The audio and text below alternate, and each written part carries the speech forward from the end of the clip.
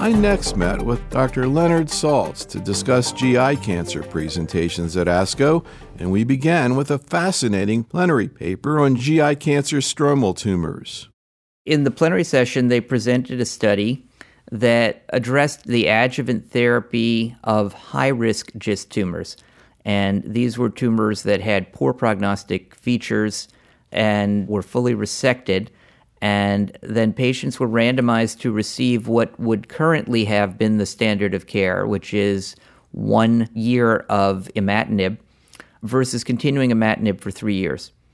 And the finding in a nutshell was that continuing the imatinib for 3 years led to a statistically significantly, and I would argue clinically significantly improved overall survival and disease-free survival.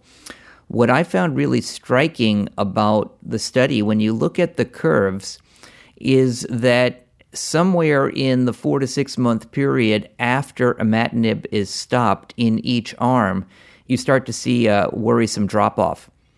And so it's not sort of what I want to see, because I would have loved to have seen that shorter therapy is adequate. But I think the take-home message from this has to be that longer is better, and it truly raises the question if even longer is even better, because it suggests that there is a population of cells that is kept in some degree of stasis by long-term imatinib therapy that begins to grow when the imatinib is stopped. I have to say, though, for adjuvant studies in solid tumors, those curves, even though, as you say, there was that sort of discouraging relapse rate after they stopped, they were pretty impressive in terms of the relative and absolute numbers. Oh, absolutely. I hope I didn't imply otherwise. I think they're quite impressive. It's just that, A, I would have liked to have seen the opposite. I would have liked to have seen that a shorter period of time is adequate.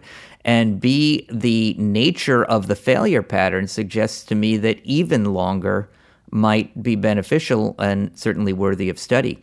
I think they did correctly point out that imatinib, even though well tolerated, to use an overworked term, does have some side effects, did require some dose modifications, and that needs to be considered in terms of what we're going to do for an individual patient.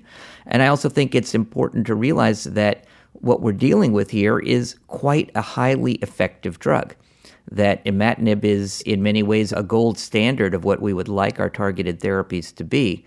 So it's no surprise that it has very substantial benefit in the adjuvant setting.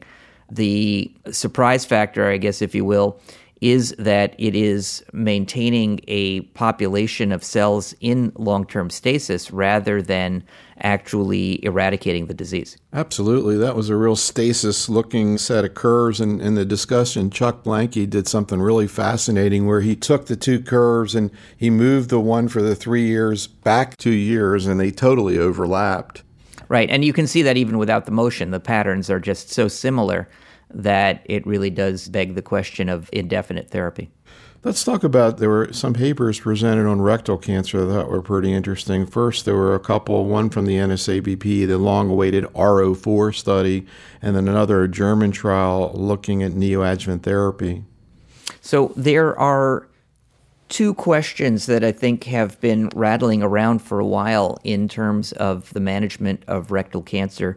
One is, can we offer capecitabine as an alternative to intravenous 5-FU? And I think we can now say definitively that that is a reasonable option. Awful lot of patients, awful lot of studies, and now I think the largest one that will be done on this topic, the R04, makes it clear that oral capecitabine is a completely acceptable alternative to parenteral 5-FU in conjunction with radiation therapy in the neoadjuvant setting. Now, my comment on capecitabine is it's the right drug for some patients and not the right drug for others. Contrary to the way some people have thought about oral therapy, I don't believe it's correct for the somewhat frail, apathetic, elderly patient.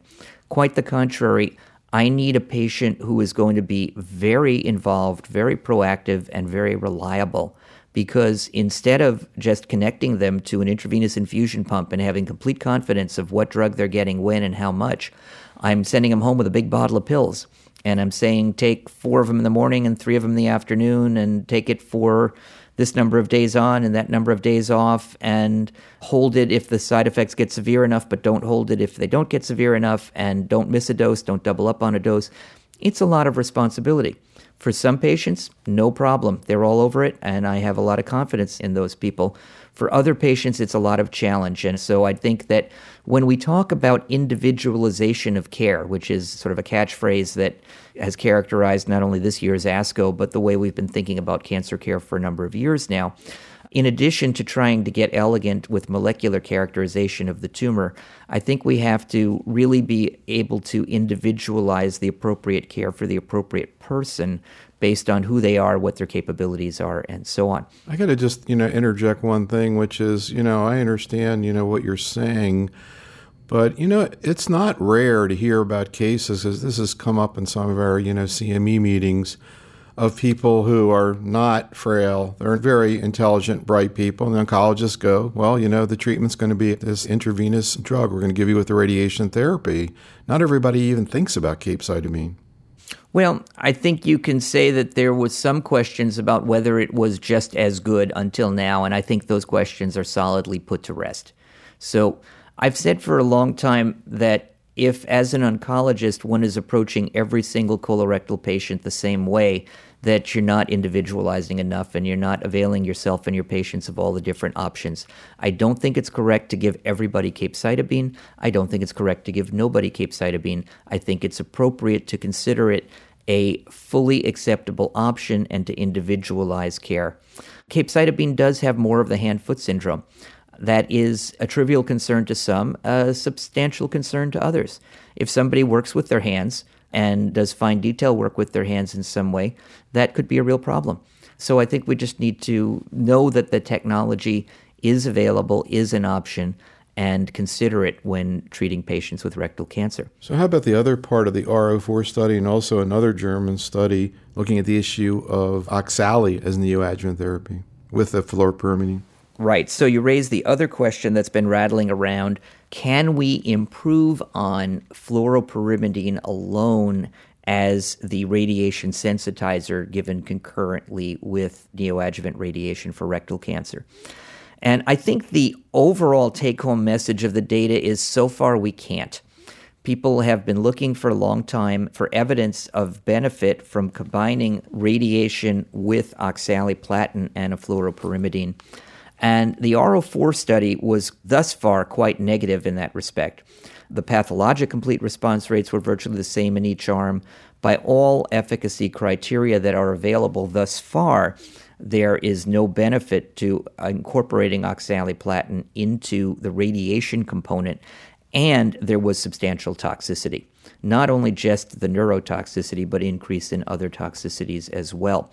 That's consistent with two previous studies that have been presented, the STAR study and the ACCORD study, that have looked at this question. So we now have 3 trials that ask the question, should I give oxaliplatin with my radiation? And the answer of all of those 3 is no, you really shouldn't. Now, life is never so simple, so along comes the German study that was also presented in the oral session at ASCO. And it's not as clear-cut in that particular trial. It's curious that that trial actually gave the lowest dose of oxaliplatin of any of the other trials. It did not plan to look at PathCR, so in an unpreplanned analysis, there is a modest but statistically significant difference in the pathologic complete response rate. And both arms had lower PathCR rates than either arm of R04. So do I find it interesting and a little bit intriguing? Yes. Do I think it is a rationale for giving oxaliplatin with radiation? No. I think that we don't have a perfect story, but the overwhelming preponderance of evidence right now says oxaliplatin with concurrent radiation therapy adds toxicity without benefit. Do I incorporate oxaliplatin into the chemotherapy portion of my treatment for rectal cancer? Yes, I do routinely do that. And that's just a direct extrapolation from the adjuvant colon data. Part of the problem with all of our rectal analyses is that it takes a long time to get to the endpoints that we really want to know, which is, do we improve the recurrence-free survival, the cure rate, the overall survival? And so we've tended to look at the pathologic complete response rate as a surrogate for benefit. And the EORTC data that were presented actually refute that and say that, in fact, pathologic complete response did not correlate with those long-term outcomes that we care about and really is not an appropriate early endpoint for clinical trials. Nobody wants to hear it. Nobody likes it. But I think, unfortunately, that it is a factor that we're going to have to deal with as we think about how to move forward in our rectal studies. How about abstract 3511, looking at KRAS G13D mutations that followed the JAMA article that looked at the same marker, and also 3510, the PRIME study of panitumumab and FOLFOX4? I thought this was some of the more elegant work presented at ASCO, both in terms of the quality of the work and the quality of the presentation. And I particularly compliment Dr. Tejpar, the lead author and presenter, for her very balanced interpretation of her data. So what she was following up on is an observation that she had previously published in JAMA at the end of last year, suggesting that not all KRAS mutations are created equally. And when we look for KRAS mutations, we typically look for codon 12 and codon 13 mutations. And she became suspicious that the biologic implications of the codon 13 mutations might not be exactly the same. And the data that she published in JAMA suggested that in the refractory setting, there was some modest degree of activity in the G13D mutations relative to the codon 12 mutations. It's highly questionable if it's enough activity to be of any clinical significance. And correctly, the paper in JAMA said these are results that need to be validated prospectively before having any impact on change in practice. So the authors are not advocating a routine treatment of G13D mutation patients with cetuximab or panitumumab, and I agree with that. The newer data that were presented at ASCO looked at the frontline setting, taking analysis from the combined OPUS and CRYSTAL studies, looking at those patients that had G13D mutations and looking at the comparison of those that got FOLFIRI versus FOLFIRI and cetuximab. And the finding was that the response rate was higher in this relatively small population for the cetuximab patients. The numbers were far too small for any statistical significance of differences in progression-free or overall survival, and the differences were modest. It was also clear that these patients did not do as well as a group as the patients with wild type. So what's clear is that a G13D mutation is a poor prognostic indicator. You don't want your patient to have it. Unfortunately, we don't get to pick and choose. The patients get what they get. But regardless of therapy, G13D does worse. Whether or not there's enough incremental benefit with the incorporation of an anti-EGFR agent is not established.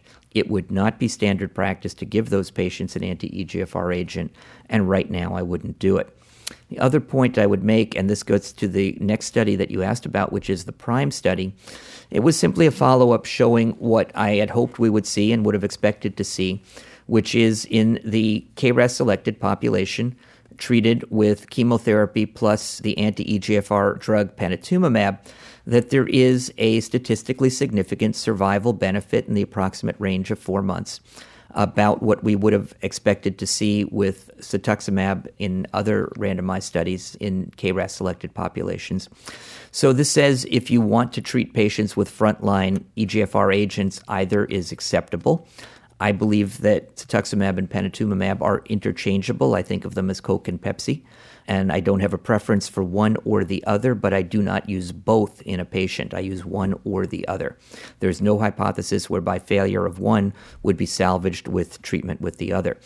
However, I don't, for the most part, use anti-EGFR agents in front line because the only people who benefit are patients who get a very substantial skin rash. And I have come to recognize that that skin rash is really one of the harshest things I ask my patients to tolerate. It's a very socially debilitating rash. And outside of some really extenuating circumstances, I want to save that exposure to that rash for when I don't really have other good alternatives, because I think it's a very hard thing for people to keep their lives on track with. Let's talk a little bit about gastric cancer. First, there was some data presented from the so-called CLASSIC trial looking at adjuvant capecitabine and oxaliplatin. Mm-hmm. So I think we can put this on the scoreboard as another positive trial for adjuvant therapy of gastric cancer.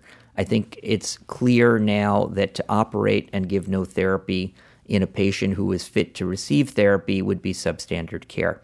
So the first study that showed us that we could do more than just operate was Jack McDonald's pivotal study that randomized patients to surgery only versus surgery in a combination of 5-FU leucovorin and localized radiotherapy.